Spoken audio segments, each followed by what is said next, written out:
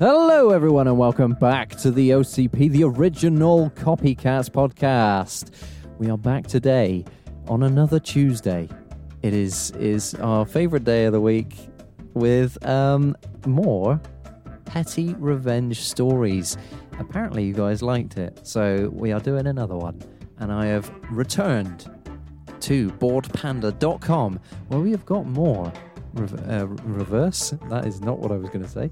Revenge stories that we can read to you now. So let's just get straight into it, because we don't dilly-dally on this podcast, and yeah. So let's just get into it. So the first one we've got here is: my ex-boyfriend wanted to see a sold-out show to the Foo Fighters this summer. Him and his friends failed desperately in trying to get their hands on any tickets. I, however, managed to snag 2. I waited until Christmas to give them to him, and he was beyond excited. I mean, like jumping up and down excited. Fast forward 1.5 shitty months later, and he dumped me 2 days before Valentine's Day, after literally ignoring me for 3 weeks. The entire breakup blindsided me after 1.5 years together. I haven't talked to him since. But little does he know that I wasn't quite finished with him yet. My brother just so happens to be a huge Foo Fighters fan as well. I logged into my Ticketmaster account, and surprise, surprise, tickets can be transferred. So my brother is going to have the time of his life while my ex-boyfriend gets turned around at the doors. Sucks to suck. Oh, that is brutal. I love it. Fuck you. Great. Next one. When I was a waitress, if a middle-aged woman was ever rude to me, they almost always were, I'd happily offer them a senior discount, 65 and above. It felt so good to see their eyes bulging out of their sockets and their mouths drop open in shock. Fuck you again. Right, next one. My fiancé professor was... What? That's a combination. My fiancé professor was telling our class a story about... Oh. It says finance. It doesn't say fiancé. Try again, Alex. My finance professor was telling our class a story about how back in 2008 he did taxes for 3 farmers in West Texas. He said that the 3 farmers kept going on and on and on about how much they hated Obama and hoped to God that he didn't get elected because they feared he would raise their taxes and that they didn't think America needed a black president in office. Well, when the 3 farmers gave my professor his check for doing their taxes, he donated 3 $500 checks to the United Negro College Fund in the farmers' names, and all 3 farmers received thank you letters from the UNCF. Fuck you! Right, on to the next one. Years ago in my high school, I don't know what that is, AP Economics class, I was assigned to sit in the corner of the room where I was flanked by a handful of very popular, very lazy kids. After every exam, the teacher would announce, much to my chagrin? No idea what that means. My high score to the class. After a particularly challenging exam where I only scored 93%, all right, the teacher announced that the guy to my right, let's call him Matt, had also scored 93%. His friends behind him were 90%, and the friend behind him, 90%. Needless to say, I, Vacillated. I'm feeling very stupid here. Vacillated between self-doubt and suspicion for a few days before I finally congratulated one of the 90%ers on his score. With an impish grin, he admitted that his friend Matt had been cheating off me for months and thanked me for helping so many people do so well in the class. The petty revenge gears started turning in my head for what seemed like ages before I replied, "No problem. I'm just glad to help." At the next exam, I put my paper in very clear view of Matt. He had been told that I was now willing to help him and his friends. I circled all wrong answers while making a special mark for the correct ones. Just before the time was up, I quickly changed my answers back when nobody was looking, turned in my exam, and smugly walked back to my seat. What I didn't know at the time was that the cheating conspiracy didn't just involve the kid sitting next to me, but that my answers were written down and forwarded to the next 4 periods, all of which took an identical test. 1 week later, a record 22 people failed the exam. Matt empathetically remarked, "Oh man, did you fail too?" I flipped over my sheet. 100%. Nobody ever cheated off me in that class again. Get wrecked. Fuck you. Right. What's this one? You know the scam. Whine about perfectly good food to get some sort of compensation. In their old age, my parents befriended another older couple who would pull this stunt everywhere they went. After my mother had told me a few stories about how their new friends had shown them how to get a discount or free meals, I felt like I was suddenly the responsible adult, concerned about the bad influence these people were having on my parents. While visiting my parents with my girlfriend, this other couple attended dinner with us. As I expected, the food was brought to the table and they immediately began dramatically complaining to one another about the quality, taste, temperature, etc. They were making a scene in order to attract the attention of the waitress. When our waitress returned to ask how we were doing, the miserable old bastard who played the lead role in the act took a deep breath, struck a dramatic pose, with one hand raised to begin gesticulating for emphasis, and began. I leaned forward and cut him off before he could finish the first word. "Everything is absolutely fantastic. It's all great. Thank you very much." She smiled and began her obligatory, "Great, well, if you need any," when he made a second attempt. "We come here all the time," but I cut him off again and repeated exactly what I just said. He was stunned and thrown off from his routine by my interruption. During this pause, the waitress walked away. It seemed clear to me that she knew what they were trying to accomplish. He turned bright red. I turned to my girlfriend and, smiling, and without lowering my voice, stated how pitiful it is that some people could be dishonest, deceitful, and put at risk the livelihood of a cook, server, or hostess for a pathetic discount or a free early bird special. My passive-aggressive reverse parenting broke my parents of the habit in short time. Fuck you. Look, right, there's nothing wrong with playing the game every now and again, in my opinion, but when you're potentially getting people bollocked at work because you're saying, "Oh no, this wasn't good and it was perfectly fine," that's wanky. So don't do that shit. Next one. After a concert today, I'm lined up to purchase merchandise, and the line is absolutely enormous. All of a sudden, middle-aged Stacy's mum, dragging a very embarrassed teen, cuts in front of me and 150 other people. "Excuse me, ma'am, but you cut in front of me and there's a lot of other people." She turns to me and says, "Mind your own business." I'm pissed, but I'm also patient. The line progresses slowly for another 15 minutes until we get near the front. Then I call over a security guard and tell her she cut in front of me in the line, and a few others behind me verify this. She gets bounced backwards to the back of the line, which is now like a 20-minute wait, so she's got to wait double the time. Fuck you, mate. That is justice. I love it.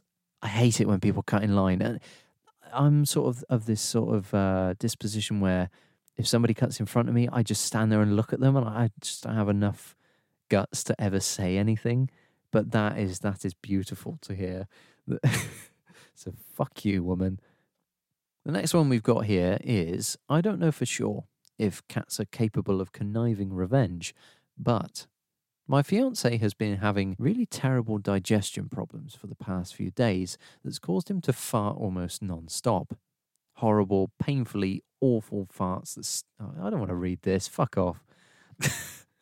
The next one we've got is, when I was a tween and my sister had big sleepovers, I was allowed to have one person over to keep me company as well.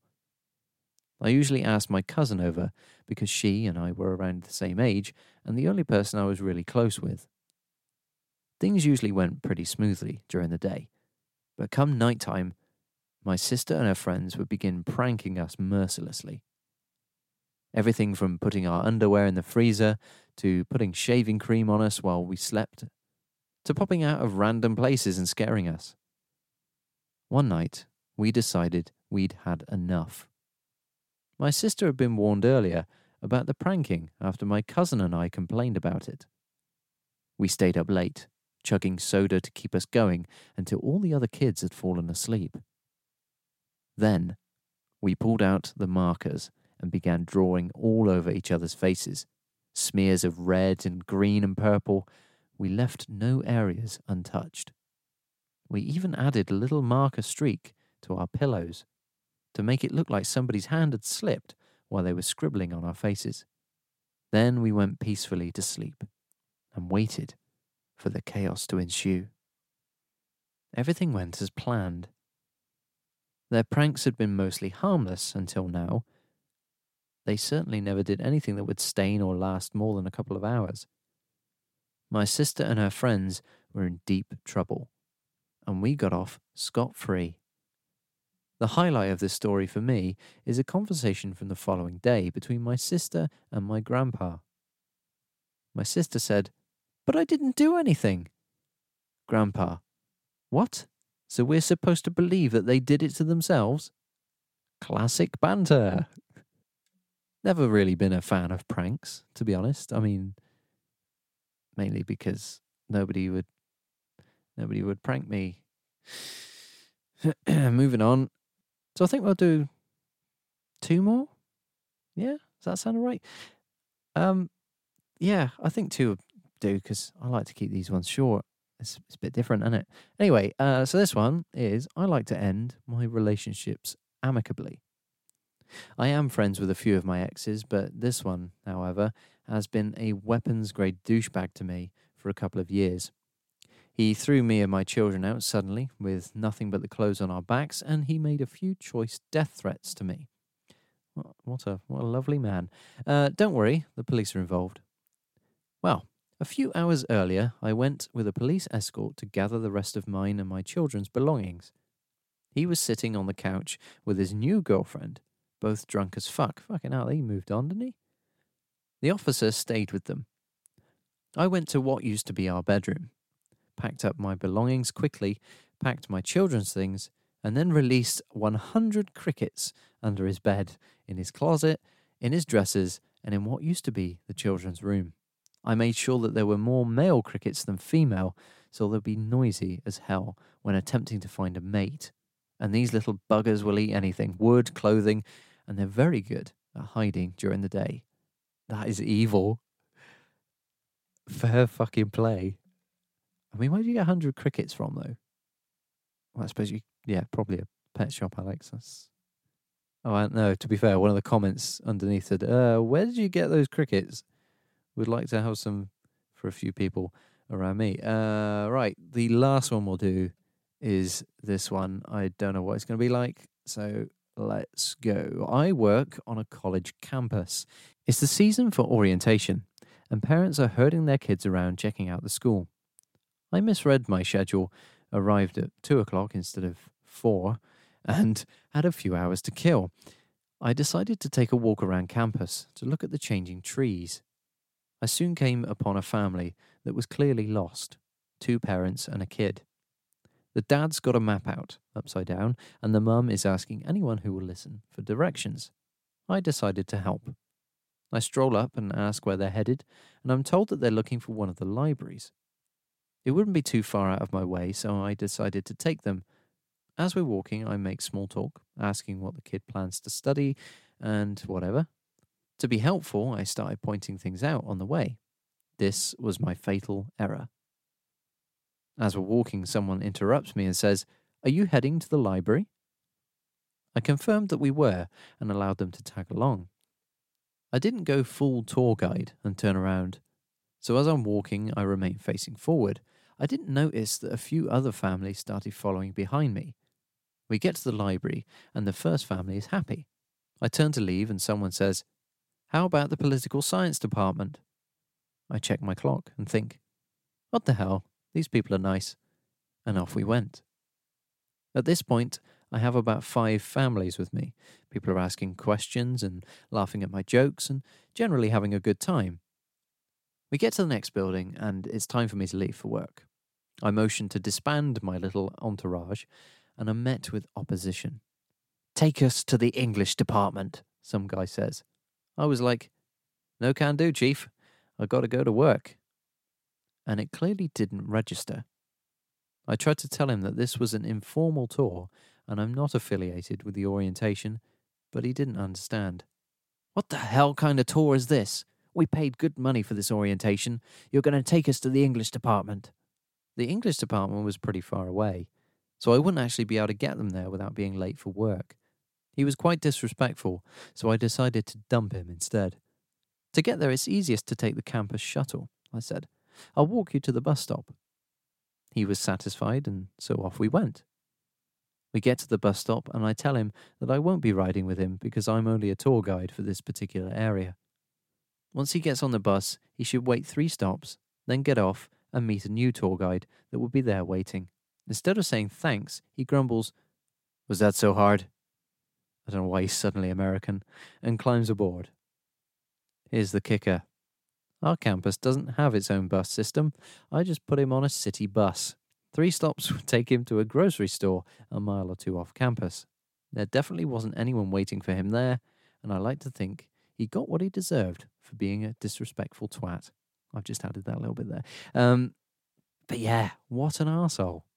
Can you imagine saying to somebody, "I'm not a tour guide," and then they still think you're a tour guide? How fucking dim do you have to be? Somebody's pointed out in the comments, it's a city bus that isn't marked. Ooh, conspiracies. Right, we're going to end it because that's as much as my throat can take for now. That's what she said. Oh dear. Yeah, so I hope you enjoyed that because that was good fun. I enjoyed that. Yeah, so join us next time. We'll be doing something else. Not sure what yet, but I'm sure it will be a good laugh. So see you then. Have a good week and stuff. So bye.